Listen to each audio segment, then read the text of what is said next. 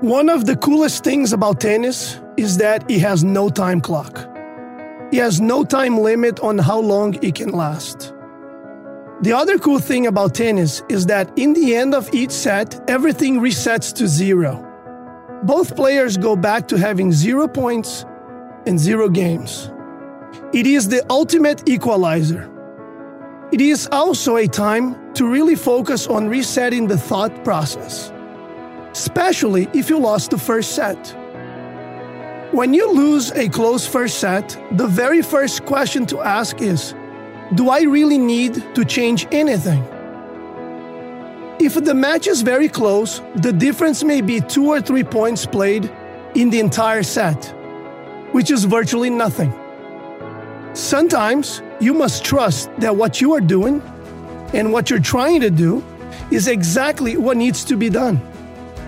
A huge mistake players make is to completely change their game plan after a very close first set, which ultimately can result in the second set being a blowout. Have the courage and the confidence to trust your instincts and stay on task. However, if the answer to the first question is yes, I do need to make adjustments, then make sure you follow the simple steps. First, how big are these adjustments supposed to be? Again, in a close set, the adjustment may be very small.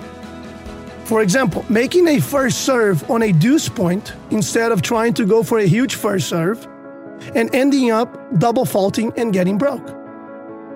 It may be to play a little less risky, staying away from the sidelines for 1 or 2 extra balls and allowing your opponent to make a mistake. Finally, if more significant adjustments need to be made, then focus on the things that are working for you and how you can make them happen a little more often. For example, if you are winning the backhand-to-backhand rally more often, make sure you stay in the rally longer and make your opponent have to worry about getting out of it.